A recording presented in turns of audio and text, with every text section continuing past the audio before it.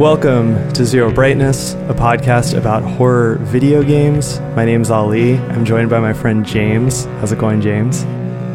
Hey, everybody. We met a friend on the internet. Yeah, that's right. We're joined by someone else today, too. It's Pam D from Cannot Be Tamed. How's it going, Pam? Hey, it's going pretty good. Thank you for inviting me. Yeah, thank you so much for coming on the show. You are probably familiar with Pam through her YouTube channel, Cannot Be Tamed. Does all sorts of cool videos, mostly on retro games. Mm-hmm. And Pam, I don't know, you can tell me if this is like fair or not, but I kind of view you as like an expert on like older PC games. Yeah, I play a lot of older PC games. That was sort of what I played all through my gaming history, even though I have tended to do a little more console than PC on the channel. But yeah, so I kind of feel like it's appropriate because today we're talking about a game that really, really wants to be a 90s PC adventure game. It's The Cat Lady. Yes. It is actually the prequel to Netflix's breakout hit, The Tiger King. You may have heard of it. Yeah, totally. Yeah. But before we get too deep into it, as always, this episode is brought to you by you. You can go to patreon.com/zerobrightness to find out how you can support the show. Also, we're a game club. We usually tell you what games we're going to play next. We'll see if that happens today. I don't know. It's in God's hands. I don't care. And as always, you can jump on our Discord and talk to us about whatever, but especially games, because video games are fun. Hey, Pam has a Patreon too, so you can throw a buck in that bucket too. Yes. Cannot Be Tamed on Patreon.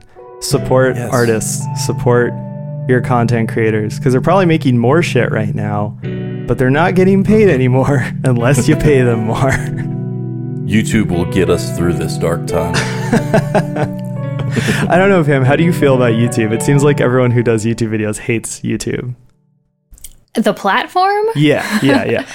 I mean, it's a mixed bag. I've been lucky enough not to have to deal with too much like strikes or anything like that, or demonetization, but you know, the comments can be kind of garbage, and you know, it's a big corporation that doesn't care about me. Yeah. That makes more money off me than I make off it, so. Yeah. Goddamn. Totally. No, I get that 100%. That's basically like every platform. I think people get frustrated with YouTube, it seems, because it's like less obvious. It seems like all the stuff that's going on is hidden. Whereas like something like Facebook, it's super obvious. It's like they won't show the shit you post if you're a band page or a, you know, content page or whatever, unless you pay to have them deliver it. But on YouTube, it's kind of like weird and hidden, and you're always trying to like figure out and game the system, but it's kind of impossible. Yeah, it's really difficult. If you protest and don't put yourself on YouTube, you're not going to find an audience anywhere else. So you're kind of like stuck with that monopoly. You know, even though there are alternatives, the alternatives really aren't very viable. Yeah, totally. So, don't get me started on Spotify. Yeah, musicians, it's just, it's all horrible. Forget it. Yeah, like I was running the YouTube channel for a company for a little while that like makes products to sell to people. And that was kind of interesting because we didn't have to worry too much about YouTube algorithm and all that type of shit because it was all just for direct marketing. But it was still weird, like getting strikes and getting demonetized for like weird random reasons. Because I would record covers of like songs that people know. And like, especially recently, they really ramped up the software for that. So that shit is just crazy. Like I recorded a cover of a Pixies song that wasn't even in the same key. And then it was like, oh, this is Wave of Mutilation. You now owe whatever Geffen Records money for this video or some shit. Jesus. Yeah. So today we are talking about The Cat Lady. It is 2012 release by Harvester Games, a very aptly named company. That's got to be a throwback to the old PC game Harvester, right? There's just too many similarities for me to ignore. Yeah. It's got, you know, the sort of pseudo-realistic graphics and real edgy kind of style and content that the Cat Lady is just filled with, you know? I was reading an article with the creator, and he was saying that him and his brother, who does the music for the game, had a band when they were in high school called Harvester. Oh, really? Yeah. Nice. Yeah, it's definitely like my first take on this game when I heard about it or just started looking at it was like, this is a throwback to edgy 90s PC adventure games. You know, Darkseid, Harvester, I Have No Mouth and I Must Scream, like... Phantasmagoria, maybe? Waxworks. Yeah. Yeah. Totally. And it's definitely a throwback to that, but it's in a slightly more modern style. It's not a point-and-click game. It's like a side-scrolling adventure game in the style of games that we've covered, like Detention, or some games we haven't covered, like Night in the Woods and Oxenfree. Yeah, sort of. It's got a bit of a different viewpoint. It seems a lot more zoomed in. Like, the characters are generally pretty, like, huge on screen. Yeah. Which is kind of a cool, unique look, honestly. It looks like a TurboGrafx 16 game. China Warrior for TurboGrafx 16, yeah. It's totally like Oxenfree meets China Warrior. There, done. Review over. Meets Tiger King. Yeah. Meets Tiger King. Yeah. Just like in general, I feel like this game is sort of a mixed bag in like every facet. I feel like the visuals are a mixed bag. Some things are beautiful and some things are really garish. I think the tone of the game is a mixed bag. You know, there's a lot of character building and world building, but then there's like scenes that are just made to shock the shit out of you. Yeah. And then, you know, the music is a mixed bag. Sometimes it's really tasteful and subtle, and then other times it sounds like Linkin Park. So it's just all over the place. Yeah. No, in my notes, I have it as tonal whiplash, the game. Like, it just swings back and forth between parts that are like a quiet character study, and then it's suddenly like hobo with a shotgun. Yeah. And yeah, everything in the game is like that. So had either of you guys played this game before? I played it a few years ago, yeah. And I played the previous first game in the trilogy, Downfall. Okay. Yeah, I had no experience with this game at all. So playing it for the show was my first experience. And, you know, just like I said, it's a mixed bag to me. I have super polarized feelings about this game. Like, I really like certain parts, and then other parts I think are just like totally inappropriate almost. You know? Yeah. Yeah, that's a good word.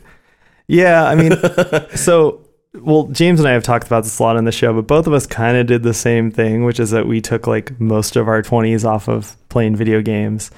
And like, so when I started getting back into games, I was just looking for weird, like, horror games. And especially if they were something like really niche and unique. So when I saw this game and I saw that it looked like edgy 90s PC adventure games, I was like, oh man, I gotta play this. And so when I played it the first time, I don't really know how I felt. Like, I agree with you, James. I felt really polarized. And I was mostly just like, I guess I'm just glad that this game exists because it's like such a weird niche thing.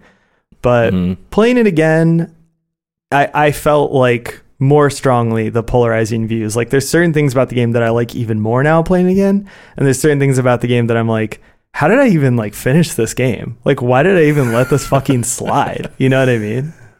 Yeah. Yeah. How did you feel when you originally played it, Pam, like a few years ago?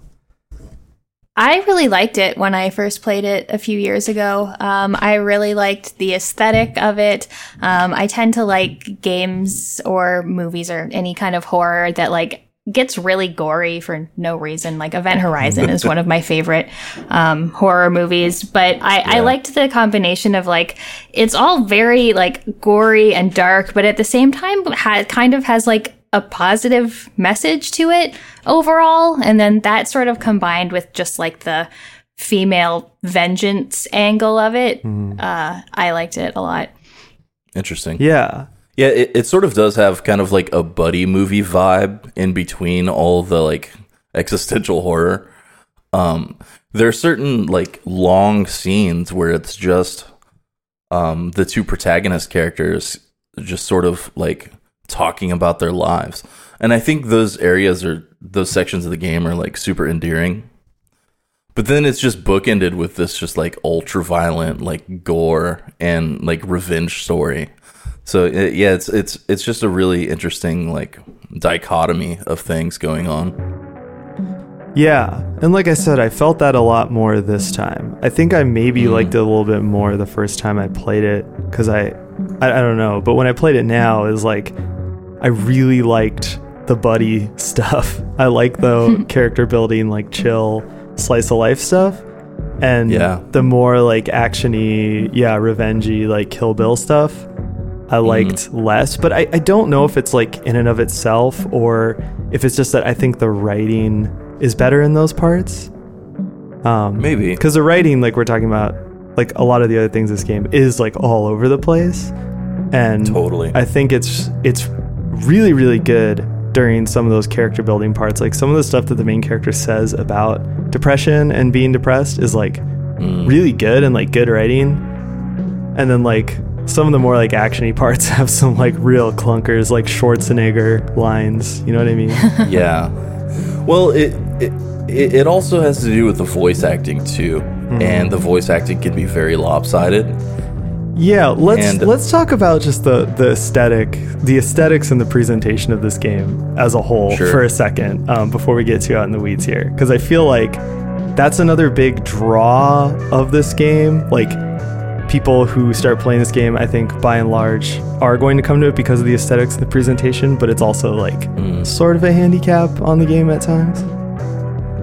Well, so the aesthetics are kind of like it's two different aesthetics to me. The character models are this like gorgeous kind of monochromatic pixelated portrait style.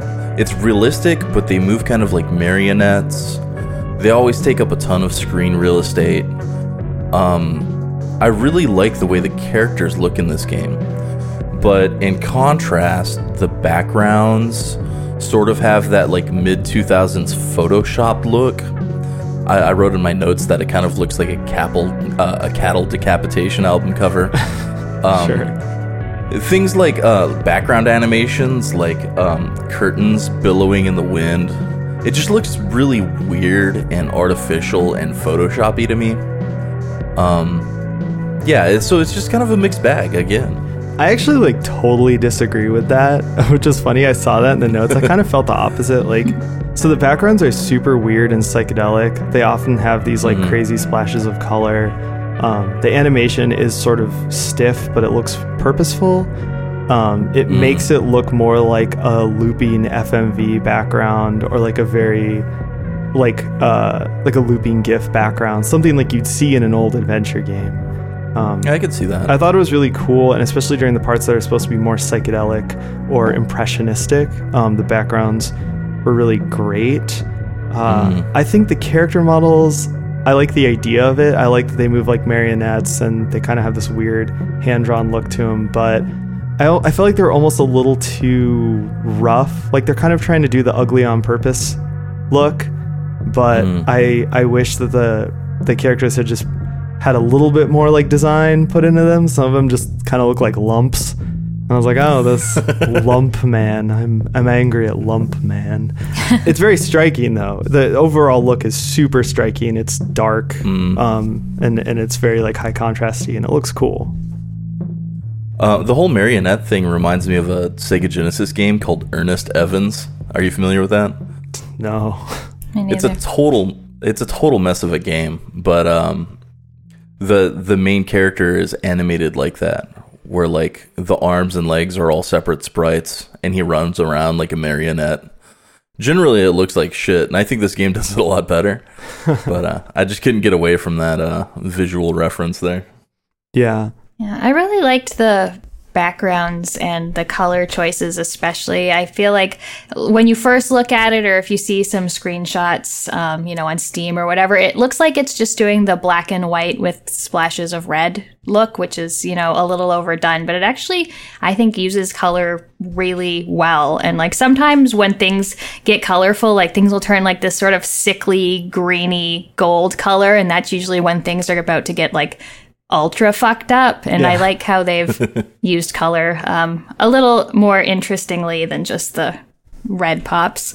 Yeah, that's a good point. Also, I think they use color in terms of trying to like do more like pastoral, calm views.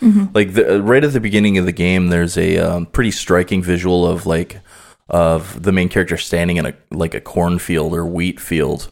And it's just like a really gorgeous moment in the game before it starts getting disgusting.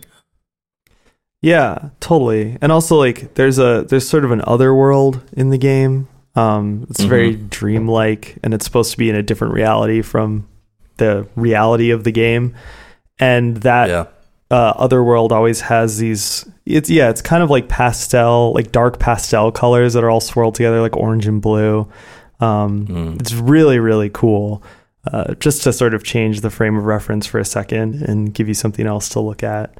I definitely like the backgrounds and the sort of environment and atmosphere more than I like the character like style and animation. I think this style was done better in the game Detention. I know you don't agree with that, James, but well, going a little bit more on the backgrounds, it looks like they took a lot of like photography references and used the photographs in the backgrounds and then did digital painting on top of them. So a lot of it does really give you that kind of like Lisa Frank look of things being like patched together. Sometimes it's more successful, sometimes it's less. Yeah. But yeah, it definitely has that like digital photography meets like throwing it in Photoshop look just constantly. Yeah. I mean, it looks like a Cure album cover, which is like... It looks like a No Limit Records album cover. Okay, no, that I disagree with. I think it looks like a Cure album cover, which for some people is great, and some people are like, that sucks. But like, obviously, like, I love The Cure, so it's like, whatever, Yeah. Oh, this is definitely like an eyeliner game. This game wears a lot of eyeliner, yeah. I'm 90% sure if you have like black fingernail polish on right now, you're going to love this game. I mean, yeah, it's like, it is a big selling point in this game, I think. It's got these super dark 90s goth aesthetics. Like, I mean, even just zooming out for a second, not talking specifically about, visual reference or graphic style. It's like, it looks like it's heavily influenced by like Sandman and The Crow and The Cure and like all this kind of just like classic goth kid shit. And it's also got this soundtrack that like sounds like late 90s, early 2000s, like goth bands who are kind of going nu metal, And like, it's gonna sell you on it. Like, I love that shit. That's my life, man. That's the story of my life, dude. So it's like, obviously it's just like, I love it. And I think that's a big part of the appeal of this game is it's got that classic goth, like 90s, late 80s, early 90s goth kind of aesthetic. I think the aesthetic really tries to portray the protagonist's mindset, right? Like, she's like creating these dream or nightmare vistas through her depression. And I think visually it kind of nails that. I don't know if I would recommend playing this game if you're super depressed. Yeah, maybe not, because it's pretty grim. Yeah, I don't know. I usually say that about like Soma, because Soma is a game that's like entirely without any kind of hope. And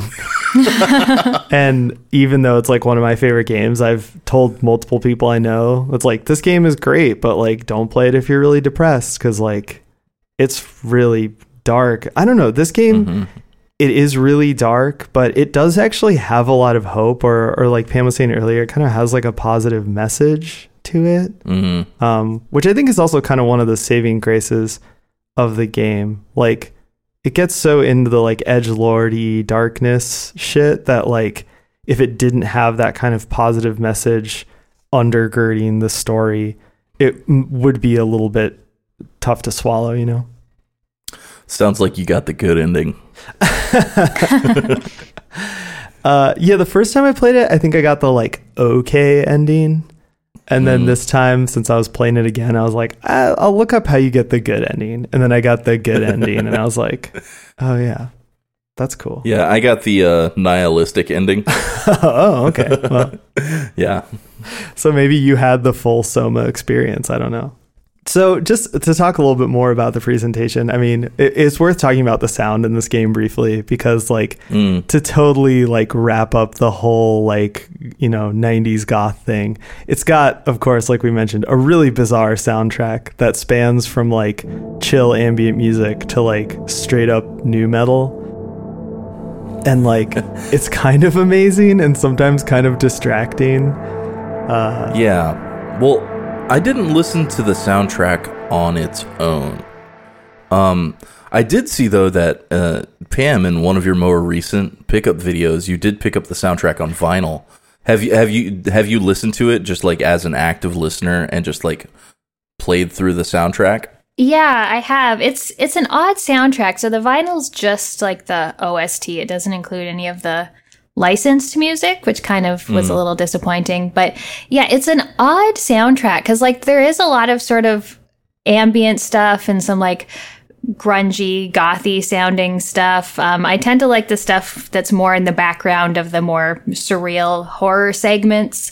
But also like the first track in the game when she's in that field, it's like this weird disorienting jazz soundtrack. Like I'm not a musically knowledgeable person, but it's like really off-putting and like there's no rhyme or reason to why all the notes are being put together the way they are. And I think it's kind of cool for the beginning of the game, since you think she's dead, but you're not sure if she's actually dead, and the music is just like bouncing all over the place and makes everything more confusing. Yeah. That jazziness does have a little bit of a Twin Peaks like Fire Walk With Me vibe, I think, which I think was kind of what they were going for. That brings me back to that, and I did kind of enjoy that like little bit of jazziness, even though it did seem kind of out of place, maybe.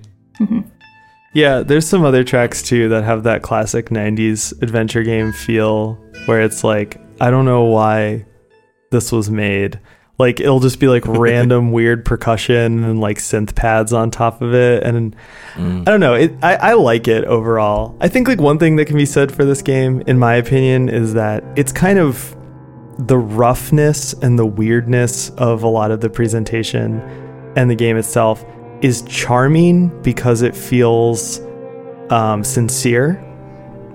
Like, it feels like this is the game that they could make and that they wanted to make.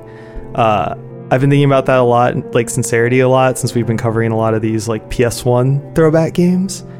And I have a big trust problem with those games. I don't trust the creators to be like sincere, you know what I mean? Like, I always feel like they're almost like making fun of me for liking PS1 games.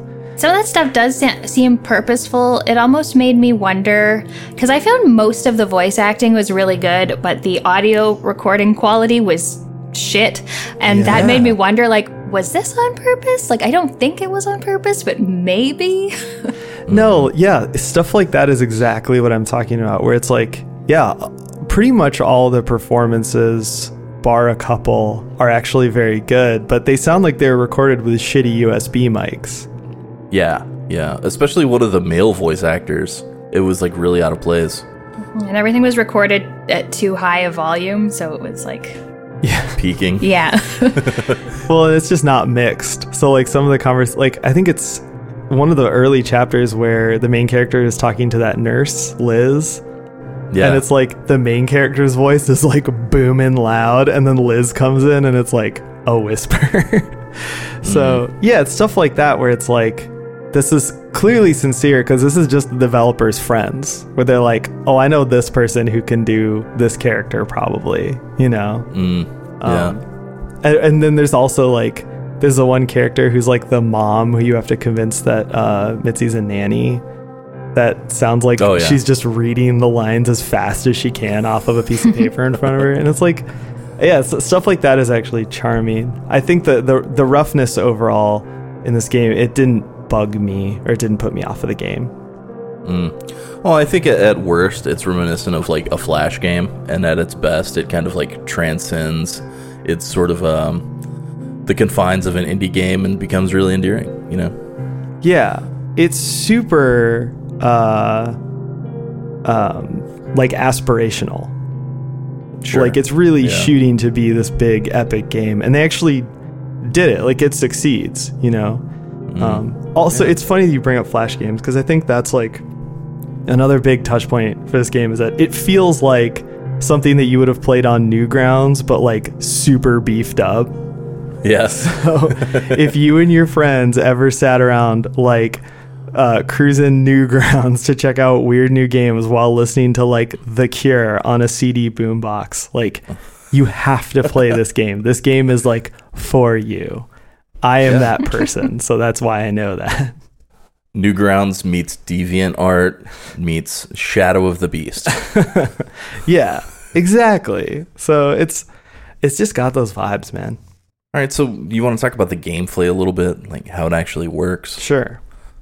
So the game split up into essentially 7 chapters, and it's got some classic PC adventure game puzzles, you know, item-based stuff. Pick up an item that might seem kind of nonsensical and use it in a nonsensical way later on. But since it is split up into 7 chapters, each one of those chapters is kind of like its own thing. So items don't, you know, roll over into the next chapter and things. It makes solving the puzzles a lot easier than something like a Sierra game, because there's so much less confusion when it comes to, you know, the finite number of items you can pick up in one area. You really only use the arrow keys, escape and enter, and there's no built-in controller support. I had to use Xpadder again to get it working, but once I used Xpadder, it was completely fine. So I just plugged in an Xbox One controller and it worked. Really? Yeah, dude. What did I miss? You use a DualShock though, right? No, I was using the Xbox One controller. Oh, weird. So yeah, I don't know, I must have man. missed something. Yeah, mine just worked. I like this setup. I think it makes this type of adventure game very like easy to play and accessible to a modern player. Yeah, I don't know. I think sometimes, and I'm speaking for myself here, and I know like neither of you probably agree with me on this, but like I find some of those older adventure games kind of hard to go back to, just like from a control standpoint or just like the interface standpoint. So I like the modern games like the ones I mentioned, like this or Detention, because it makes it feel almost more like a platformer or something that's just easy to pick up and play. Sure. Well, I feel like with classic PC adventure games, that obtuseness is part of the charm. And, you know, a lot of modern gamers will just find it sort of like unplayable. So, yeah, your mileage may vary with that. And it sounds like Ollie's on the other side of that fence. Yeah. I found the control scheme was so simple that I occasionally, like, my brain would just try to complicate it, especially when I first started playing. It was just like, just up and down to go between looking at things and looking at inventory. And I would just, like, screw up all the time and be trying to look at things when I'm actually in my inventory. And but it's like, it is an actually very simple control scheme. Just if you're used to something a little more complex or you know, something that has more verbs, it's a little takes a little getting used to. Yeah. No, and then for sure. Pressing down to go to your inventory is just weird. Yeah. Like, I didn't love that. who does that? Yeah. I totally agree. And I think especially like this, James, this is something you put in the notes. I mean, a lot of this game is just dialogue. Yeah. And so I think this game sort of lulling your brain into shutting off is kind of it's kind of a problem in the game. Because you'll just be sitting there like reading dialogue and pressing enter or A or whatever for a really long time, and at some point you're like, wait, what am I doing? Yeah. Well, okay, so one thing that killed me in this game is that there's no auto saving, and if you forget to save, you're just like fucked. I ruined like 45 minutes of a day because I didn't save, shut it off, and came back the next day. I was 2 chapters behind. And because the dialogue is unskippable, there's no fast forward or anything. I had to sit through like long ass conversations for a second time. And it was essentially just like me holding my Xbox controller, it going to sleep while I'm like scrolling through Facebook on my phone, waiting for these conversations to end. Pretty brutal and not a very friendly gameplay experience. Yeah. It could at least autosave at the beginning of each chapter. Yeah, for sure. I actually, I don't know if they patched it out, but the first time I played this game, there was a game-breaking bug in the second to last chapter that you just sort of had a random chance to encounter. And I did, and because of what you're describing, where the only alt save I had was like 2 chapters back, I had to replay a lot of the game. And yeah, so I've probably actually played this game now like 2.3 times or something because of that. So yeah, I mean, this game, not just in the presentation, but also the mechanics, it's rough around the edges. Like, definitely auto saving would have been a boon. You know, some certain just like quality of life things would have been really nice. But the one thing I will say is that, like, with the way the dialogue and the conversations flow and everything, and the game speed being slow, I do feel like it's really deliberate, and it sets a certain pace and tone that really defines the game. And that by the end of the game, or probably like halfway through, I found myself really into the pace of it and really enjoying that, actually. Yeah. Well, one thing that the game tries to instill early on is like a sense of like tension and dread. But the jump scares are a bit hokey and out of place. And once you find out that you can't really die, the sense of tension is sort of taken away. Yeah, I mean, I didn't really view this game as that sort of horror game, I guess. It's kind of funny that you even talk about it in those terms, because I was like, wait, what were the jump scares? Like, I think it's more the horror in this game, like in an old PC adventure game, it's in the imagery. I guess it's another reason or another thing that helps me understand why the imagery in this game is like so graphic. And it's like, oh yeah, because it's harking back to a time, and it's in a style where like you can't have something jump out and scare the player because it's the speed of it, right? The game speed is very slow, so you just have to show them something, and that's why I think the game like lingers on stuff a lot. Like, there's an early scene where the protagonist gets her arm cut off, and she's just like running around waving her arm, and blood is flying everywhere, and it's like kind of cartoonish, but something about it is also like really upsetting, and it just goes on for so long, and you're like, oh yeah, this is this game style of horror because of this style of game, you know? That moment was so funny because before that, it's like a slow-paced, slow build, kind of like atmospheric tension. And you get to this puzzle and you stick your arm in the wall, and then just all of a sudden she's just like gushing blood everywhere while nu metal's blasting in the background, and like the credits start rolling, right? Like that's the opening credits to the fucking game, and it's just like throw a bucket of ice water on you, throw a bucket of fake blood on you. Yeah. I really like that opening. I also really like that song that plays. It's very Nine Inch Nails-y, so it has me. But yeah, I really liked the opening. I did find that there were too many jump scares at the beginning as well. A lot of like audio jump scares, which I just thought weren't really needed considering how most of the horror in the game is done. Yeah, totally.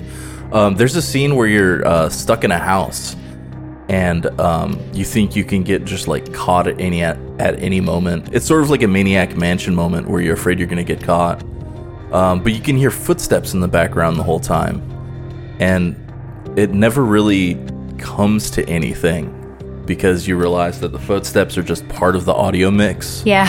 You know? So there's no scissor man stalking you or anything. It's a different style of horror, you know? And it's it's kind of, sometimes it's effective and sometimes it's not very effective. Yeah, I agree. I think that opening is really cool.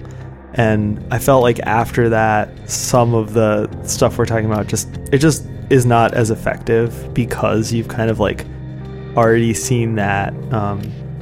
And it started for me. It started to feel a bit gratuitous. I guess that's something I want to talk about later because I think like that's sort of a whole other conversation. Well, it definitely like shares some DNA with that like mid 2000s gore flick explosion, right? Yeah. You know, like Saw and Hostel and all those films that were super popular in the mid to late 2000s. Yeah. There's definite influence there. Well, and it definitely reminds me, the look of the game is very comic booky, but it also likes to set up these very like staged shots of gore. That reminded me a lot of, you know, something like The Crow, but also something like the manga MPD Psycho, which later I felt like had an influence on the TV show Hannibal.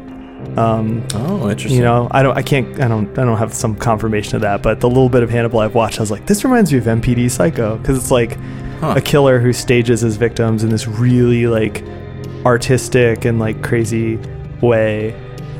Yeah. No, now that you say that, I can totally see that. Yeah, you read MPD Psycho, right, James? No, but I watched Hannibal. Oh, right. And I played this game. I told you to read MPD Psycho, and then you went and read a bunch of other weird horror manga. I'll get to it. Yeah. Well, I still haven't played Hitman, so it's like, it's chill. One of these days. But yeah, it's like, it does that, you know, that kind of visual style. And it's striking initially, and over time, it does start to sort of lose its bite a little bit. Yeah. Well, do we want to... we've been tiptoeing around it the whole time. Do we want to crack into this narrative a little bit? Yeah. I don't think we're going to do a play-by-play of everything that happens in the game. No. But at least, you know, there's 7 chapters. We can talk a little bit about what happens in each one of these chapters and talk about what works and what doesn't for us. Right. For sure. So the main character is a woman named Susan. The prologue starts with a monologue by her talking about how she's pretty hopeless, depressed, and how she just swallowed 34 pills. And that's how the game starts, and you're just like, wow, holy shit, that's depressing. Yeah. It like literally opens with her suicide note, and that's it. Yeah. Basically said thanks for nothing. Yeah, exactly. So, you know, the screen fades in, and you see Susan in a field of wheat. And that's kind of how the game starts. It's kind of a bit of a cold open. And it starts in a really visually striking way. I think it's pretty gorgeous. There's kind of sunset colors, and you can walk in either direction, and it's a bit open-ended. It reminded me of the beginning of Shadow of the Beast for Sega Genesis, just because I'm a Sega nerd. Mm-hmm. But yeah, the open-endedness at the beginning is pretty cool, even though the puzzles are simple. In this weird, like, afterlife-ish world, she finds, like, the shack with a bunch of, like, crazy machinery. There's a mansion with this creepy lady in it. And you find an ambulance with, like, her own corpse in it. So she's, like, looking at her own dead body, which is a recurring motif in the game. Mm-hmm. There's kind of, like, a dirty, abandoned trailer park looking thing going on. It's like a mix of like pretty and ugly Hellworld-ish stuff. Yeah. Pretty interesting. This part is awesome. This is actually, I think, one of the best design parts of the game, because it's got like just some simple traversal puzzles to try and get you through this area, and they're really weird and psychedelic. You kind of end up following this bird back and forth through these screens to progress, and then you end up going through a door that you found locked, you know, just before. It's got this weird jazz music playing, like we talked about earlier. I really like this section, and I guess like my take on this game, playing it again, was that I thought that the supernatural stuff in this game is awesome. Like, Anything Yeah, that's in totally. the other world or anything that's like a weird dream or a vision is super great. And I thought that it fed into the main themes of the game really well, but I didn't like the super heroic stuff, like where she's like going around killing people. We'll get to that. But this kind of stuff is great. I totally love this kind of stuff. Yeah. So in this big house, she meets a woman called the Queen of Maggots, which who gives her immortality, which is like the opposite of what she wanted. And she kind of makes a Faustian deal with her and says that if she wants to live without this sorrow, she has to kill 5 parasites and do this sort of ritual. And then she'll be happy again. Or something. Or something. It's an interesting setup because like the main character doesn't care and she doesn't want to live. And this weird kind of, this weird Faustian figure like kind of forces her into taking this weird bargain, but she really doesn't care and she's not happy or unhappy about it. I like that aspect of this main character, and especially since the game kind of ends up being a lot about depression and mental illness. I really like that the characterization in that way was really spot on. Also, our protagonist is a middle-aged woman, which you like never see in video games. Yeah. Which is kind of cool. You know, like a woman in her 40s being the protagonist. So that's interesting. I like that. And also that she's kind of an asshole. Like, I know you can pick your own dialogue options, but like, she's not a super likable character, which is fine. I mean, she's depressed. She thinks the world has nothing for her. So it's understandable, but that's what she is. But I liked that she could be so sort of like rough around the edges, especially at the beginning. Yeah, great point. She's got a real fuck you attitude. Yeah. I feel like the characterization is just really consistent and really good in that regard. She's basically Snake Plissken. Depressed Snake. That actually sounds like a real Kojima character. Yeah, totally. You take this bargain, and then the title sequence that we mentioned earlier happens with the whole running around with your arm cut off thing. It turns into a Peter Jackson horror movie for 45 seconds. Yeah. It also introduces you to the like quick cuts in this game. Like a lot of times you'll cut to something that's set in an other world or that's a dream, and it'll just quick cut back to reality. It's an interesting technique. Once again, it feels a little bit janky, like it almost feels like a bad edit, but then it works. Later in the game, it can be a bit confusing. Some of the quick cuts come at really weird times, but totally. I do feel like it's interesting, and it's something the game does like right off the bat, you know? Yeah. So the second chapter, after she makes this Faustian deal, Susan wakes up in the hospital after her suicide attempt. And this is a really cool section of the game, too. She befriends a nurse named Liz, who tells Susan that her daughter saved her, which is weird because Susan doesn't have a daughter.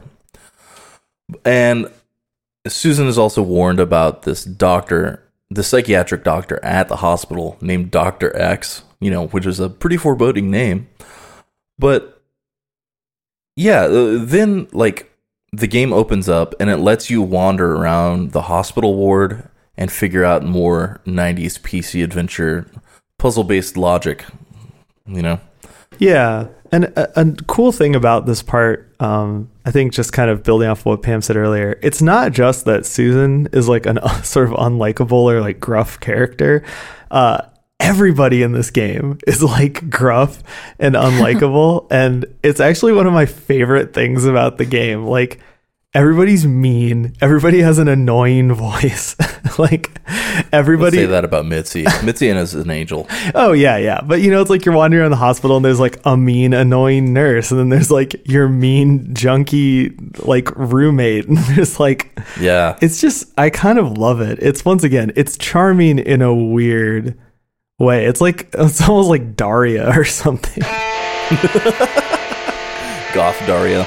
Yeah, I mean, like the 90s goth runs like so deep in this game, and I say that as a compliment, you know. It is a six-ad world. Exactly. Excuse me.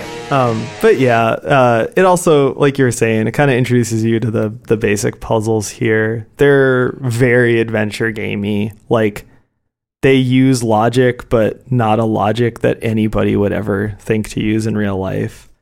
Yeah, like you have to steam up a mirror to read the hidden word on it, right? Mm-hmm. Things like that.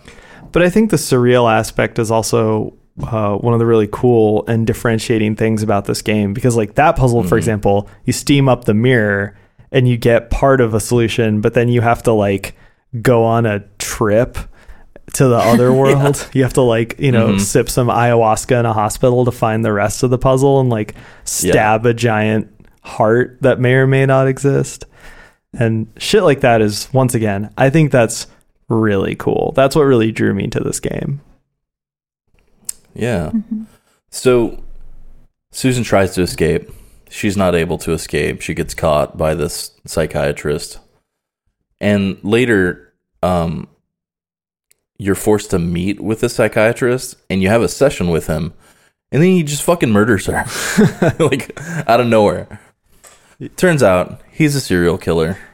He does all these like grotesque and sort of like corny serial murders where he recreates classic art with his victims' corpses, which is very like Hannibal season 1. Yeah, right? That's straight out of MPD Psycho. Yeah, so you see like girl with a pearl earring, like with a corpse, and like the Mona Lisa with a corpse. There's no like deep cut art history stuff here. It's all like base level, you know. There's no burial of Count Orgaz with like 100 corpses or some shit. Yeah. And you end up like making a makeshift maze and smashing Dr. X's head in. And it's pretty cool. Yeah. And he's one of the parasites that the evil person wants you to go kill. Mm-hmm. Yeah. I like how this is where Susan really turned around. Like, she wanted to die at the beginning of this, but then as she like sort of opens up to this doctor, and then he just kills her, and she's like, what? You killed me? And then it's just like full on vengeance mode. Yeah. Like, only I can kill me. Like, why die when you can kill? Yeah. Yeah. No, I totally agree. I think of all of the... So, okay, like, this is kind of what I'm talking about for the listeners who haven't played this game, is like, half of the game is like these sort of scenarios, and half of the game is just more like slice of life stuff, like when you're wandering around the hospital, for example. Yeah, or like making cigarettes and coffee. Yeah. So you can chill on your porch. Yeah, quote unquote making my favorite quote unquote breakfast, cigarettes and coffee. which is true, which is sad because I quit smoking. But the point is, I like this in terms of like the more like superhero revengey stuff. I think this scenario is the best because it's like so weird and out of nowhere, but then it also has some good like character building, like Pam brings up. I think this one's probably the best one. The other ones I didn't love as much. I mean, even the minor characters are cool. Like your junkie roommate that you mentioned, she's interesting. The mean nurse is interesting. They're very memorable characters, you know, even though they only have a little teeny bit of screen time. Yeah. There's like a good nurse too that you befriend. And it kind of gets like weird and supernatural. She's a good character. Yeah. I find some of the conversations in this were a little long for my tastes. Like, I really like later on with Susan and Mitzi, and I like the more surreal things, but like the conversation with the doctor and even the conversation with Liz or the roommate, like they all just went on a little bit too long, I found. Oh yeah, 100%. I wouldn't mind it so much if you could slam that button and fast forward through the text. You can a little bit. Well, they have to finish their line of dialogue before you get to the next line. And, I much prefer an RPG where you can just hit the button and skip the audio and just read through all of it. I was kind of able to, like, you can skip the audio. Fake news. I was not able to. I don't know what magic button you were pressing, but... I was able to skip it sometimes. but not other times. And then also the ones the dialogue options you've taken, like it doesn't go away or show you that you've already chosen that one. Right. Yeah. So No, you're 100% right, Pam. I think that like the two big problems here is the conversation's gone way too fucking long. But the other one is that there isn't really a dialogue system. It's like you're in a conversation and you're given a bunch of choices. So you can pick choices, but they don't go away when you pick them, and they also don't like affect the conversation. It's like you're just going through and picking all the options until you've picked all of them and you're done. So it makes the conversations feel even longer than if they just went on their own, which is I almost feel like would have been better. It's like almost like the interactivity in the conversations is not real. It's just like a sleight of hand. There's the occasional time where it matters. Have you ever replayed Life is Strange? No, but people keep telling us to, and I want to. Because at the end of, I think, chapter 2, someone who you go to school with is threatening to jump off a building, and the way that you save them is by remembering things that they've told you or invading their privacy and going through their things and knowing the correct thing to say to them. And this kind of does that as well with Liz when she's apparently going to jump off the building, but it ultimately doesn't matter if you remembered the things she told you or not. Yeah. Well, on the topic of too much dialogue, I just want to put the brakes on this for a second, because all three of us loved Disco Elysium, and that game has eternal dialogue. But the difference is you could read it at your own pace. You know what I mean? Would this game be better if you could just read the dialogue at your own pace? And I think the answer is yes.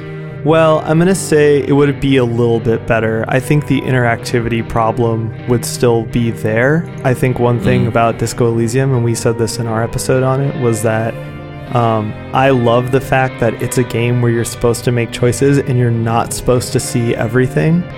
My comparison was that in a lot of quote-unquote normal video games, you're supposed to approach conversations like a looter, like you're trying to just get everything out of the conversation, which I think sucks. Yeah, totally. And I thought Disco Elysium gamified conversations in a really cool way. This game is almost like the polar opposite of that, where you are just supposed to click every option until it's done. And so, yeah, it'd be a little nicer if you could go faster, but it wouldn't make it would make it more convenient. It wouldn't make it better. Thank you for listening to Zero Brightness. If you'd like to support us directly, you can go to patreon.com/zerobrightness. You can also find and interact with us on Facebook, Instagram, and Discord. All the relevant links are at zerobrightness.com. We'll see you out there. Interesting. And I think that Disco Elysium, the writing is sort of top-notch all the way through, whereas it's a little bit more uneven here. And I think, it would obviously be much faster if I could just read it, but I still find an editor could have taken a swing at some of the chapters and some of the conversations. Oh, yeah. That's the other kind of big thing, is that, the writing in Disco Elysium is, like, crazy good. And yeah, this game, it's rough, it's really great at times, and at other times you're like, they wrote that and then they had someone record that and they didn't have any crisis about that. They just fucking did that, man. Yeah. Yeah, I think that's about how it was made too. So it was all written by Remigiusz Mikulski, and he did all the writing, and then he sent it off to like his publisher, and his publisher got all the voice actors to do it. So like there wasn't like rewrites happening while voice acting was happening, or any sort of collaborative work like that. It was just like, this is the text, and then now it's recorded, and now we have a game. Oh, God. Yeah. And it feels like that. That gives me anxiety thinking of being a creator. Yeah. It feels like that. There's times when the lines are just super clunky, or like I said, there's certain characters where it's like, this person is literally just reading this like it's a phone book. Yeah. So. Well, apparently that's how most games are voiced. Like when our friend Whitney interviewed Jeff Kramer, Francis York Morgan of Deadly Premonition, he just got his lines of dialogue with no context, and you just have to work with that. So it's kind of a fucking miracle that voice acting in any game is good. Yeah, that's true. And that I remember hearing that in that interview, and I was like, man, that's fucking crazy. Like, Yeah. but once again, I think that kind of gets to what Pam is saying, that there's like, you need to have like editors and you need to have people coordinating this stuff so that it all comes together. Because like Yeah. Deadly Premonition, I mean, the interactions between the characters are great and they're super weird and surreal. And if you're going to record it in that way, then there have to be people like facilitating that for sure. Moving on with the story, chapter 3 is one of those more like slice of life narrative chapters, and I really like chapter 3, even though it's essentially just the main character walking around her apartment doing things and trying to chill out. Yeah. Like, you get 2 new meters on your UI. You know, one is like a stress meter. If it maxes out, she has a breakdown. And the second meter, which is green, is like her chill meter. And if you do things right and let her chill, she'll be like super happy and get a good night's rest. Which, man, I wish I had that meter in real life. Yeah. I mean, you sort of do. You can like take a melatonin and not look at a screen or something. No, yeah, like Yeah. I love chapter 3. I think this is one of, if not my favorite parts of the game.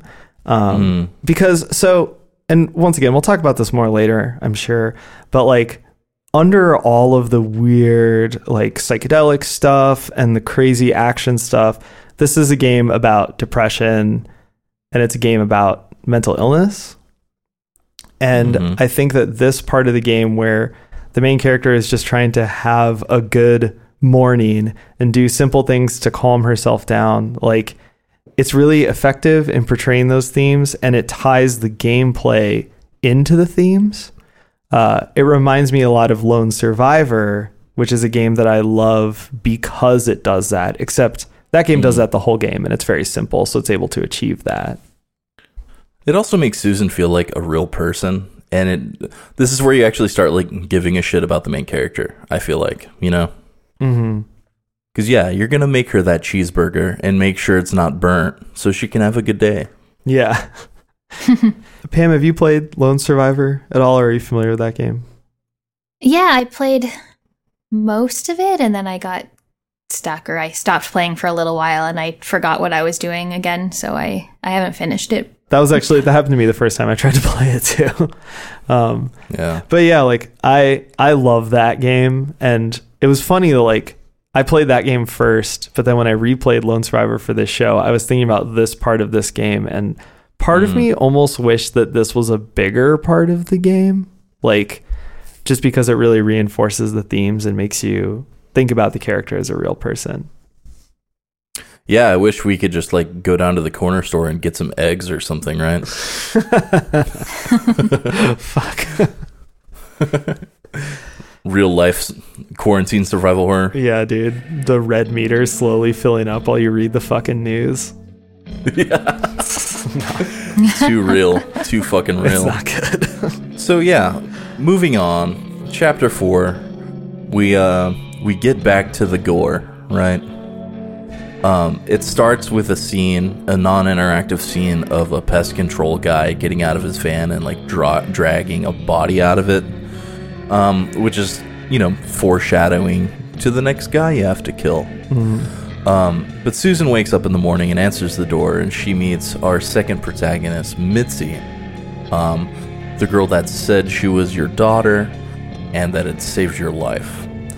Apparently she was answering an ad for a tenant that Susan had put out and kind of forgot about, and found Susan almost dead. This chapter is cool, narrative heavy, and, you know, has a ton more of that slice of life. It's a little less puzzly though, and it's more narrative driven. And it's one of those scenes where your Xbox controller may turn off while you're playing, because there's so little interactivity in the first few parts. Yeah, totally. And it's interesting because I think, so when you meet Mitzi's a really cool character, really good voice acting. She's super likable. And it's weird because even as the interactivity decreases, like my enjoyment of the game increased. And I think it's kind of like, to me, it was like just showing me what I think this game does really well, which is this sort of like atmospheric storytelling based experience, where you're just sort of enjoying the dialogue and like enjoying these characters.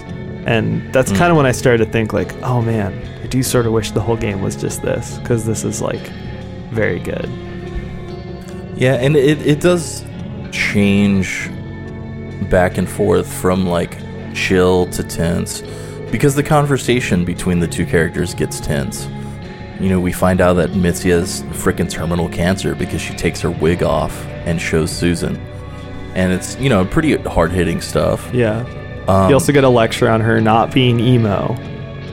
She's not emo. She just likes rock and roll. This is clearly a game made before the emo revival. Emo's okay now. It's okay. It's totally fine. You don't have to be like Mitzi and get really angry about people saying you're emo. Yeah, but then the tone changes completely because the scene switches to a fucking hell world. Susan is like chained up in a fucking basement. It's horrifying. Yeah, this part is crazy. It's very like a Rob Zombie. Like what's his movie? I forget his movie. Devil's Rejects. Devil's Rejects. Yeah, it's like super over the top, like Hellbilly Deluxe, fucking pouring bleach in buckets, smoking inside type shit. Yeah, I mean, if you live in a trailer park, it's probably your favorite horror movie. God damn it, James. But yeah, so you meet the next couple of parasites that you have to kill, and it's like super gnarly. Yeah, and it's like a couple, like a husband and wife, and the husband is trying to like sexually assault you, but then the wife gets jealous and like pours bleach all over your face and makes you blind. Like, holy fucking shit. Like, I was just having coffee with my new friend. What the fuck? Yeah. So that's kind of the tonal whiplash I mentioned earlier. Yeah, serious tonal whiplash. Because also, like, all the aesthetics change at these parts. Like, the music gets really crazy. It's like weird electronic rock music, and like everything's all bloody and gross, and it's like really strange. You also find out that these people have been eating Susan's cats. Oh yeah. Which is probably her impetus for murdering the shit out of both of them. Yeah, man. Don't eat the cat lady's cats. Luckily, Susan's favorite cat, Teacup, was also been abducted by these people. And Teacup saves your ass. You control Teacup for a couple minutes, and she gets the key that lets you out of captivity. So that was kind of cute and cool. More tonal weirdness, though. Like from Mitzi, the ray of sunshine, to bleach in your eyes, to playing as a cat. Like it is a lot in this chapter. Yeah. Like chapter 4 is a ride. Yeah. And the cat's kind of like animated like a South Park cat. So I couldn't like take it seriously at all. Yeah, totally. There's like funny cat music too, right? Yeah. Like that's what I mean. Like there's real like slapstick comedy parts of this game, and once again it just makes you go like, what the fuck? Here's some more whiplash. To get out of this scene while you're blind, you have to feel around on the floor for a gun and shoot yourself in the head, and that's how you escape the scene. Like there's no other solution is to kill yourself. If you're gonna be immortal, you may as well make use of that mechanic. I mean, you have to do that in Planescape Torment at least once to solve a puzzle. Yeah, totally. Just makes you feel icky though. But you know, luckily after you shoot yourself in the head, you're back on the balcony with Mitzi having a heart to heart. Actually, this scene change is really funny because after you shoot yourself in the head, all you see on the screen is like you are dead, like Dark Souls or something. and then the camera like slowly zooms out to show that it's a poster on Mitzi's wall. Yeah. So I mean, it does have a similar death mechanic to Dark Souls, you know. So this game is much easier. the Cat Lady is a Dark Souls of side-scrolling PC point-and-click type adventure games. You heard it here first. Wow. Total Whiplash switches back to like bonding moments on the balcony. Then it switches back to the pest control house, and it's like revenge time. Mm-hmm. And Susan whips up a concoction to like suffocate this dude with gas, and like blows the wife away with a fucking shotgun to the face.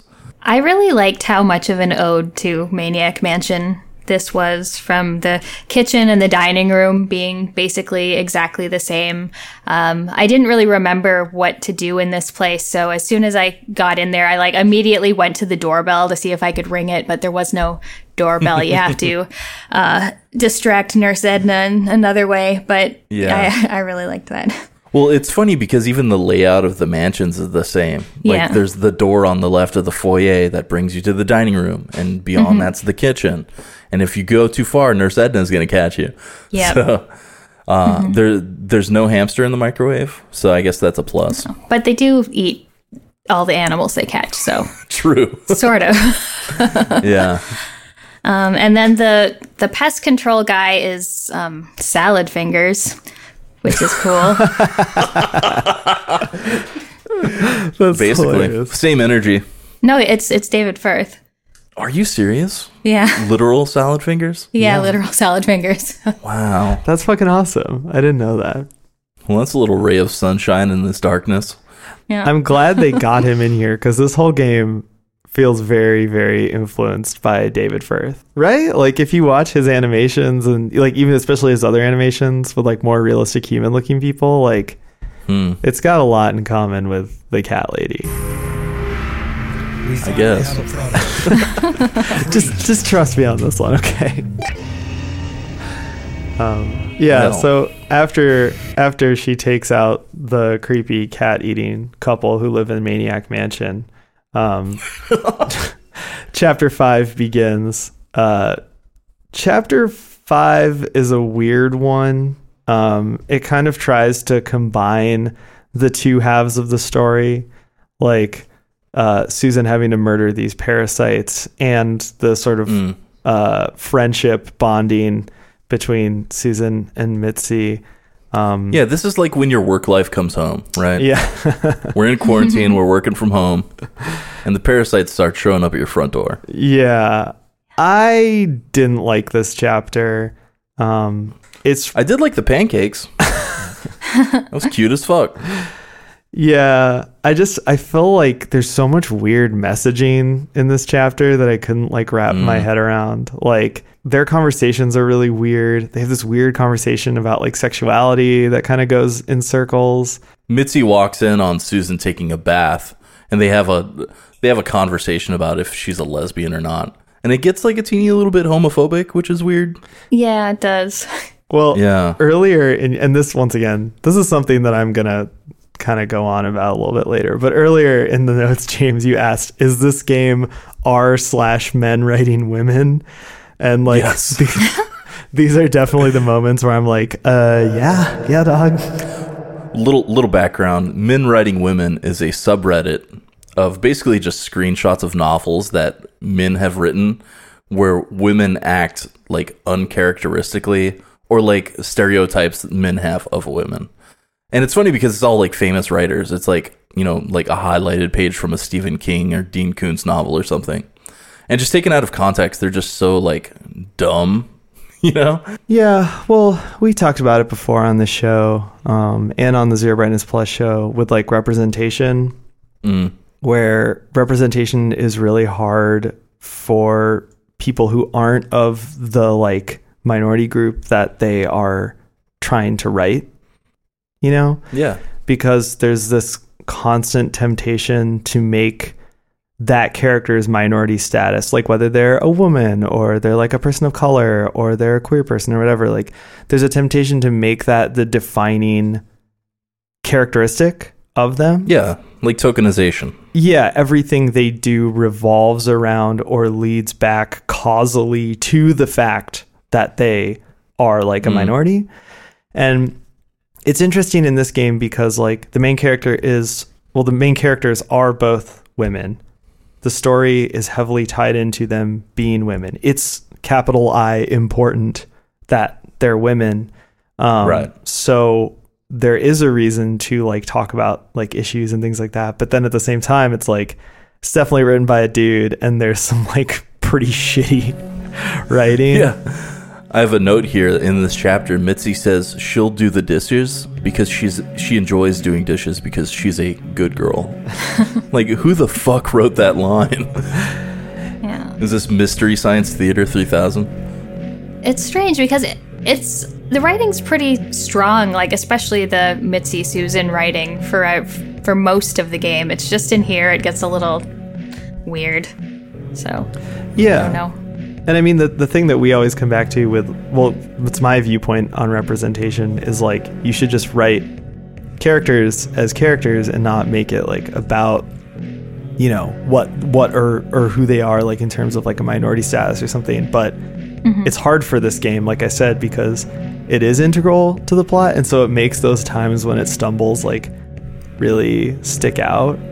It's also why sometimes I think like Susan as a character, once again, something I'll talk about more later. I don't want to totally get into it right now, but like, I don't know, Susan as a character is confusing because she is this like depressed and hopeless person, but then other times they're trying to write her as this like badass, and I feel like that's another thing where sometimes it almost feels like they're trying a little too hard to be like, oh, she's like a badass lady, you know. and I think that maybe that's some of my viewpoint because I find the depressed and hopeless side of her more relatable, and that could totally be the case. Or it could be my viewpoint because I know like a dude wrote it and I think it's like kind of clunky. But I also love Kill Bill, so maybe I just am completely full of shit and all my opinions are wrong, which I'm 100% willing to accept as well. One qualm I have at the beginning of this chapter is that Mitzi turns Susan onto Jeff Buckley. And like, come on, Susan's a middle-aged woman. She grew up in the 90s. She should know who the fuck Jeff Buckley is. Come on. Oh, man. You just shattered the illusion of the whole damn game. Yeah, totally. Mitzi should have been like showing Susan Bright Eyes, Interpol or something. Yeah, exactly. Yeah, Bright Eyes works too. But yeah, like the rest of this chapter is them basically getting like home invaded by this weird monster man.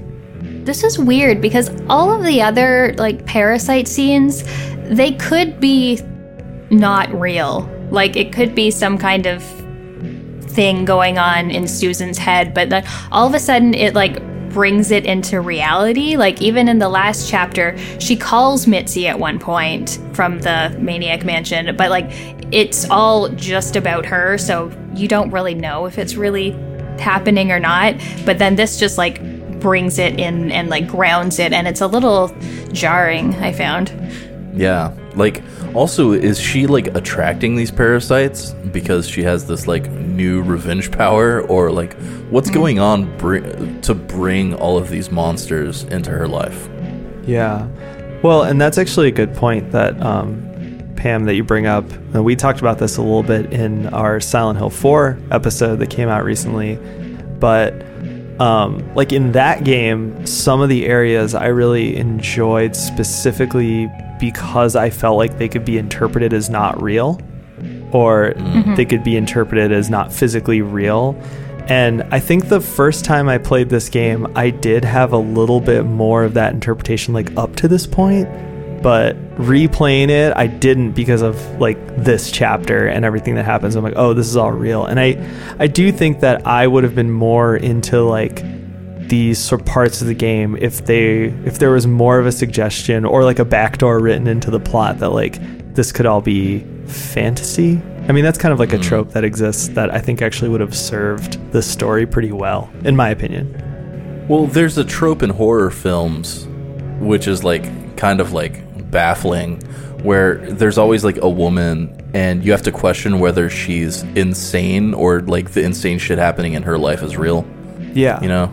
No, I So- mean it's the is she crazy trope. My life partner Yeah. Monica literally started an entire podcast almost purely out of rage at that particular trope. It's called Demon Daddies. You can listen to it now on the platform of your choice. No, I mean it's interesting. I think that this game makes that choice for that reason, but okay, like here's something that occurred to me on this playthrough, right? Like you guys have both seen The Babadook, right? Yeah. Yeah. Okay, so like on this playthrough, I was like, man, this game actually has a lot in common with The Babadook. And like in The Babadook, I think the strength of the story is that there is the suggestion that none of the stuff that's happening is physically real, but it's not because she's crazy or that she's a hysterical woman. It's basically that like the things that are happening to her are like so dark and heavy and fucked up that she's kind of like manifesting it in her own mind in this way, and that's what it looks like to her, or that's what it feels like to her. And Yeah. that's like the power of that movie, is that like at the ending you're like, oh, I don't know if any of that was like physically tangibly real, but the experience was very real. Like she's not quote unquote crazy. Like that was just how her and her son both like visualized this like depression and mania and abuse that was happening like in their house, right? Yeah. And like yeah. I felt like this game, because it has so much in common thematically, like with The Babadook, I was like, man, I feel like it would have benefited from something like that, like some kind of suggestion that this is maybe her working through her shit and not her literally like shooting an evil nurse with a shotgun. Yeah. Well, so the absurdity gets kind of like cranked to the max at this point because Susan gets away from the killer long enough to play piano for him, which draws all the cats to the apartment, and then all the cats fucking murder this guy, like that scene from Dario Argento's Inferno. And that was dumb in that movie, and it's just as dumb in this game. I had a laugh out loud moment at it. So Yeah, I mean, I actually kind of like that. I mean, I have two cats, and I think a lot about me dying in my apartment and them eating my body. So, well, they're not going to kill your assailant, though. They're just going to eat your face while you're gone. yeah. Well, I think this sort of same wheelhouse. That's what I'm saying. Yeah. Yeah. Also, in this chapter, you get a bunch of background story about Susan's marriage and her child that died. I don't really know if revealing all this info does good for the game. Yeah. Besides, like, knowing that her husband's a piece of shit and their baby died. Yeah. But you already kind of knew that anyways. Yeah. It's like you just find out that they had like a Eric Clapton Tears in Heaven moment with their baby or whatever. Shit. Yeah, I'm kind of with you. And this part, I don't know. The writing and acting in this part was like not great. Yeah. Yeah. I don't know. It's good to know that she sort of feels responsible for it happening, but I don't know. This whole scene was just a lot with the secret admirer and the bombing that the husband was at, and like it's all really a lot. Yeah, so she's getting calls from this secret admirer / stalker. And, you know, you can turn him down or be kind of coy with him. And then your husband shows up all of a sudden and he's like being an asshole because he was involved with this incident. But like the whole secret admirer thing, I was expecting it to come into like the bigger plot, but it never really does. And it ends up being sort of like a red herring to the story. And I don't know if there's like a point to it. Yeah, it feels like they were like, okay, next plot beat, big background story reveal for Susan, and then you get it, and it's kind of like, I don't know if that was it. Yeah. Yeah. Luckily, the next chapter is probably my favorite chunk of the game. Yeah. And it really feels more open-ended, more like a LucasArts adventure game. You're finally getting to the reason why Mitzi showed up in the first place, is she's trying to find a internet troll so she can murder him. Yeah. But essentially, you have to investigate your entire apartment complex. It's 8 apartments and a basement. And you basically just run around up and down these stairs to all these apartments, solving item-based puzzles, and just having a more open-ended exploration moment in this game. And I think it works great. The dialogue is really endearing. The characters are endearing. You get a lot of like buddy dialogue between Susan and Mitzi. They kind of like antagonize each other and annoy each other. And there are side characters like the dog lady, which is like hilarious because like one of the points is to piss off the dog lady. And, you meet all the other tenants in the apartment. Some of them are real wacky characters and stuff. So, I mean, one of the things you have to do is like scare the piss out of the guy that like antagonized you like a couple days earlier. Like who doesn't want to do that to their like next door neighbor, you know? Yeah, this was really relatable to me because, like I said, I'm sort of in like a low-level war with everyone in my apartment building because they're all such fucking assholes. And so I was just like playing this like, yeah, get him. Like seriously, people are like People are like, oh, we're under quarantine. I'm gonna smoke cigarettes inside. Like, what? You can't smoke inside anywhere in the world anymore. What the fuck? Not true. Japan does not fuck around with their fucking tobacco smoking. Jesus Christ. You can smoke inside in Japan? Yes. That's crazy. In bars? Yeah. They That's don't fuck around. nuts. Because even like going back to like the Arab world where it's like a lot of people still smoke and shit. Like people still go outside and smoke. Like, yeah, it's crazy.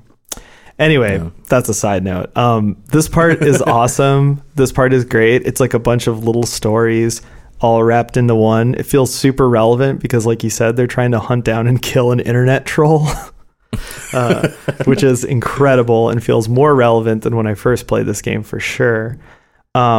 There's also like a lot of really cool little side stories. I think this has probably all the scariest parts in the game, in my opinion. Sure. Like there's a part where you just meet this weird guy who like kind of exists in the real world and the other world, and he wants you to go talk to his like wife, but she's just like weird scary corpse in a room full of mirrors. Like, well, that's like the best red herring in the game. Like you meet another wacko serial killer that ends up not being the guy you're looking for. Yeah, Joe and Ivy are... Well, Joe is the protagonist from Downfall, the first game, which actually takes place slightly after the cat lady. But that's who that is and why he sort of exists in both places at once. Yeah. Interesting. Super crazy. Okay. So, okay, Pam, here's another side note or question for you. So I know there's 3 games in this series. I haven't played any of the other ones because I kind of heard they're not as good as this game. What did you think of Downfall? I thought it was pretty good. It's very similar to this. So Downfall was made first as more of a typical point-and-click adventure, and then after the success of The Cat Lady, he remade it, and he basically like rewrote it, put it in the same sort of interface and gameplay style as The Cat Lady. So that's the version that I played. So it's very similar kind of stuff. A little less of the sort of real world things, but I don't know. I liked it. It's about Joe and his wife who is very depressed, and him trying to save someone who doesn't really want to be saved, and then going into this surreal other world where he's having to kill all of these people. Yeah, that sounds cool. I mean, I didn't know that this was connected to that, because this is like maybe like one of my favorite parts in the game. Like it's just so weird and creepy. Well, there's one apartment you meet a nice old man that can barely hear. And it kind of like throws you off the course because you're like, oh, whatever, it's an old man. But it turns out, like, after you explore every single apartment, you still haven't found this killer. So you kind of end up retiring back to your apartment for the night. And you find a note on the door saying, meet me at midnight at the old man's apartment. And then that's kind of how Chapter 6 ends and Chapter 7 starts. Chapter 7's the final chapter. And it basically all takes place in the old man's apartment. Apparently the Eye of Adam, who is the troll that convinced Mitzi's boyfriend to kill himself is a quadriplegic, and he lives his life in seclusion in his bedroom. And his only contact with the outside world is through the internet. He can only control his eye, so he has like some sort of interface that lets him, interact with the internet with only his eye movements. And he spends his days trying to convince people to fucking kill themselves. Yeah. It's a crazy dark storyline, but once again, it feels really relevant just because like so much of what happens in the world today is now like directly tied to internet trolls. Yeah.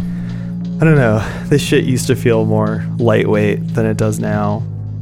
Like even memes, I don't know, I've never been a big meme guy, but they used to just seem like jokes, and now, especially, I watched this movie called Assassination Nation that's like super, super good, and everyone should watch this movie. It's very like bizarre.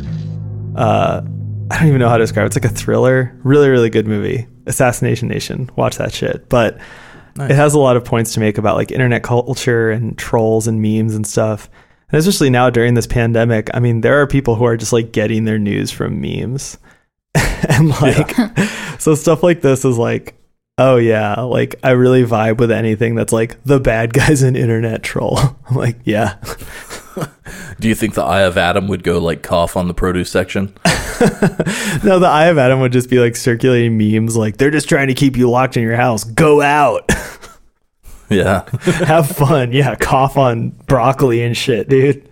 Don't let anyone tell you how to live. Basically, chapter 7 is like this setup and how Susan and Mitzi deal with this guy. Mitzi wants to just fucking blow him away with a gun. You can convince her not to. He's also in a room filled with oxygen tanks, so. So, yeah, there are some implications to her blowing him away also.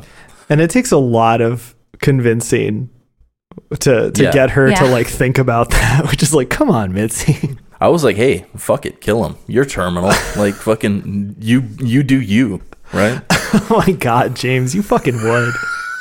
You asshole. Well, I mean, he's not a great guy, right? Yeah. And, what's the alternative? Let him fucking starve to death in this room without his dad, Yeah. So, I mean, that is what he dies either way, but yeah.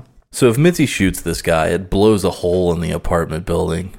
Mitzi dies, he dies. Cat Lady lives a life of solitude. Maybe she started a Facebook page. We don't know. But, the good ending is that I guess you convince Mitzi not to kill the guy.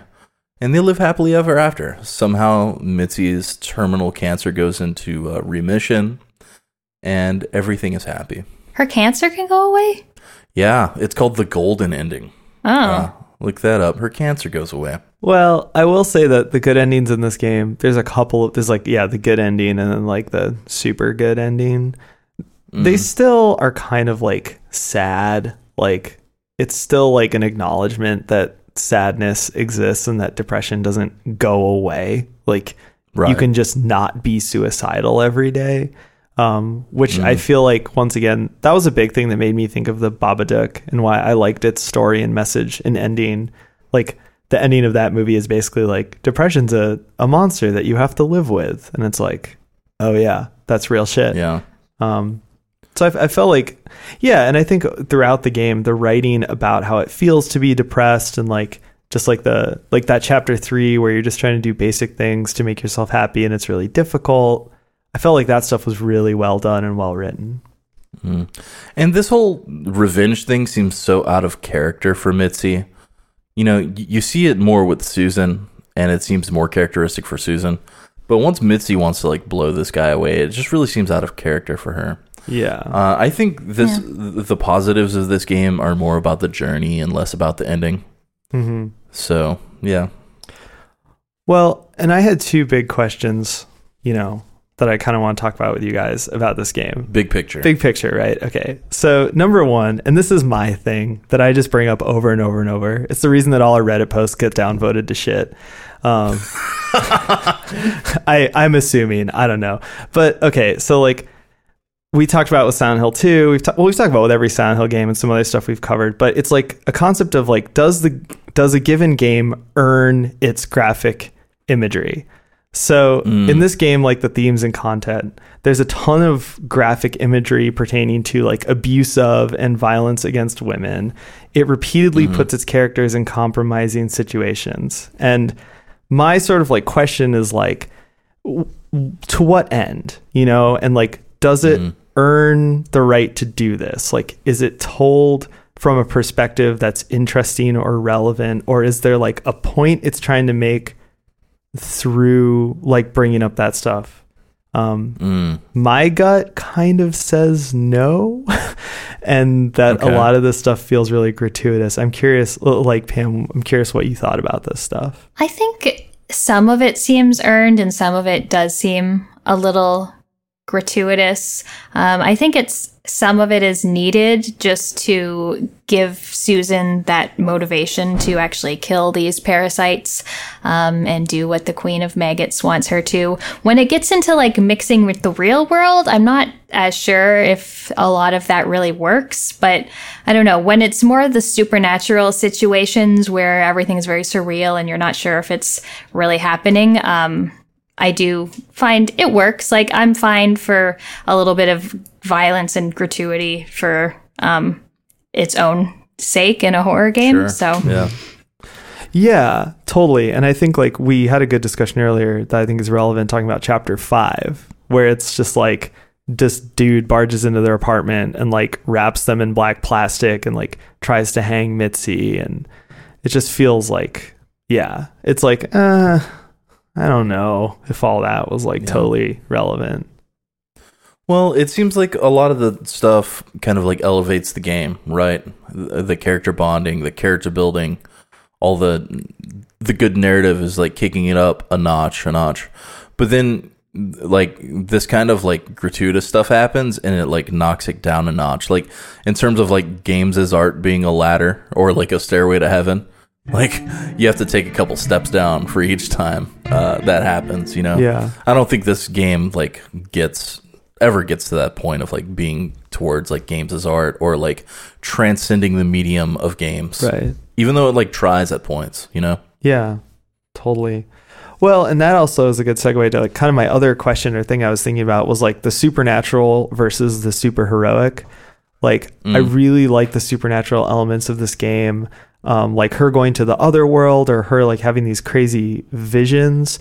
I think they tied in really well to the commentary on depression and mental illness, which is well done throughout. Like the game kind of takes this position, like I was saying, similar to the Babadook, where it's like, if you have depression, if you have mental illness, it's not this like life ending thing, but it's something that you have to live with and you have to find your own ways to live with. Otherwise, like you literally will die.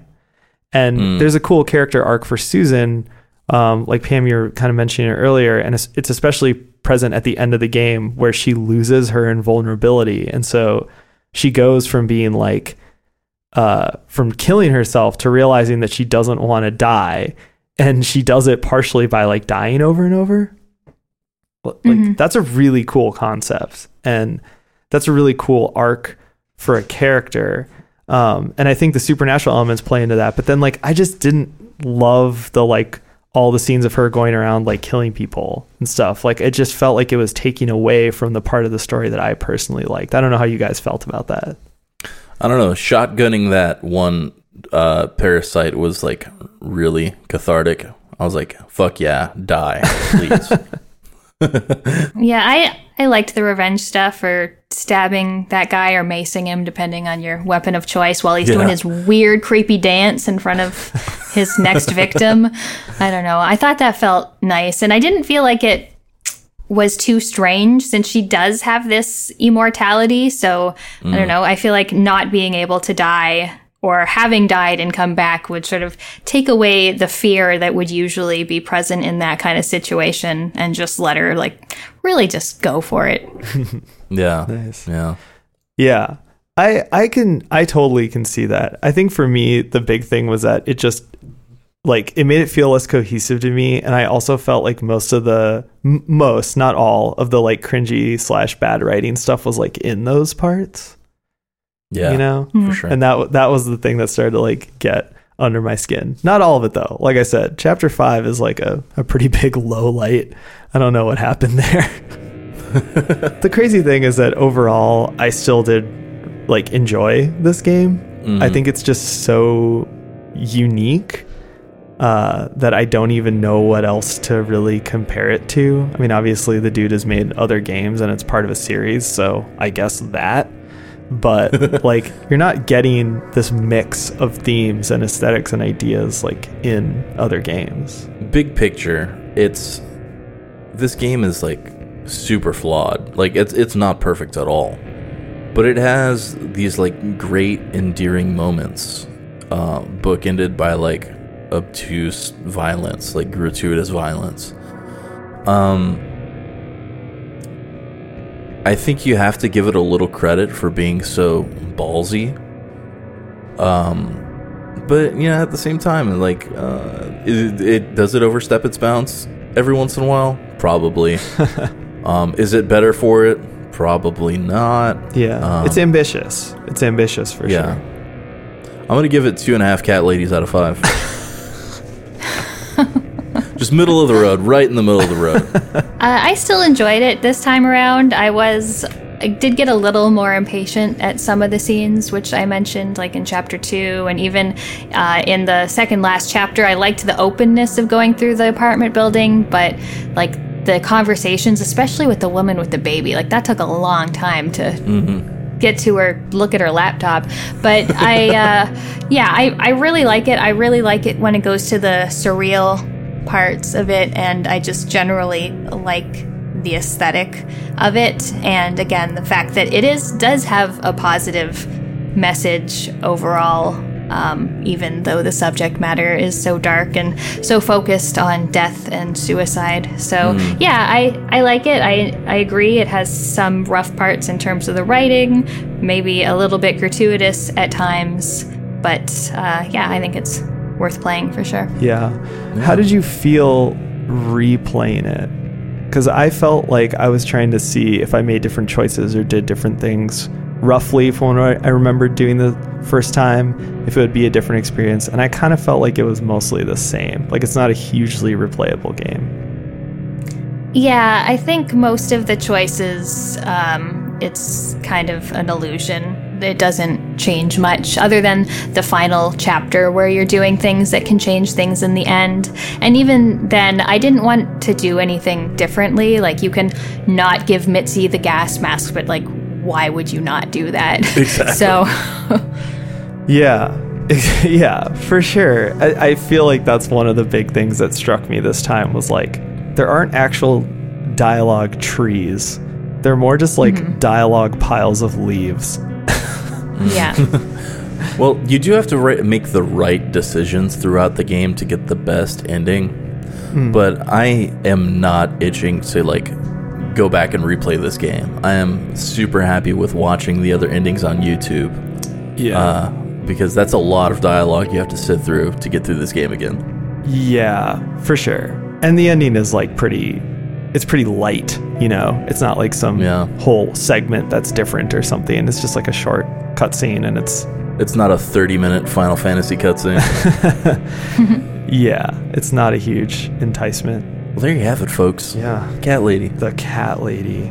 Yeah, check it out. My recommendation stands from earlier that like if you like all that stuff I listed, like if you're just like really dying for a weird 90s goth fever dream, you gotta jump into this game. Well, thank you so much, Pam, for joining us. Yes. And for playing this game with us. Also, thanks for being a part of the community, the Zero Brightness community. No problem. It's a good community. Always throwing in some insight on the Discord. You never agree with me, which is fucking awesome. It's true. Actually, I think I became aware that you were a listener because I was talking shit about Alan Wake on some Facebook group, and you were there defending Alan Wake. So it's true. Yeah. And then, every time I watch one of your videos, you got the damn Alan Wake on your shelf right there. Yeah, I usually move things around on the shelves, but that one's just has stayed put for a little while. Next episode, you're going to see a little post-it on it saying, like, fuck you, James. I'm happy that we were still able to collaborate despite that, because I do feel like the Alan Wake episode is one of the most, like, vicious episodes we've ever done. No, I think it's great. I like having dissenting opinions. I think the episodes where Ollie and I disagree the most are probably the most interesting ones to listen to. So, yeah. I hate James because he hates everything I love. That's what the Silent Hill 4 episode taught me.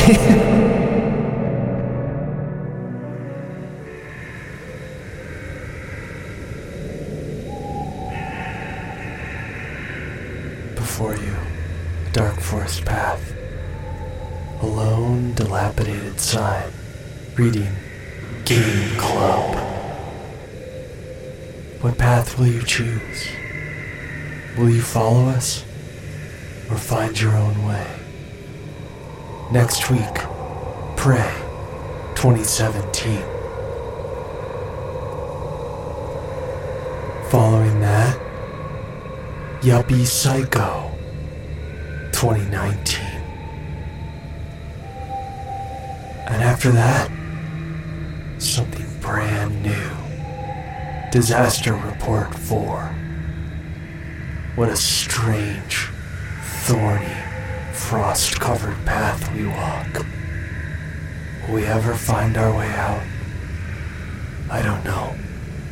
All I know is it's Game Club. Video games. Games. I can see the sun rising.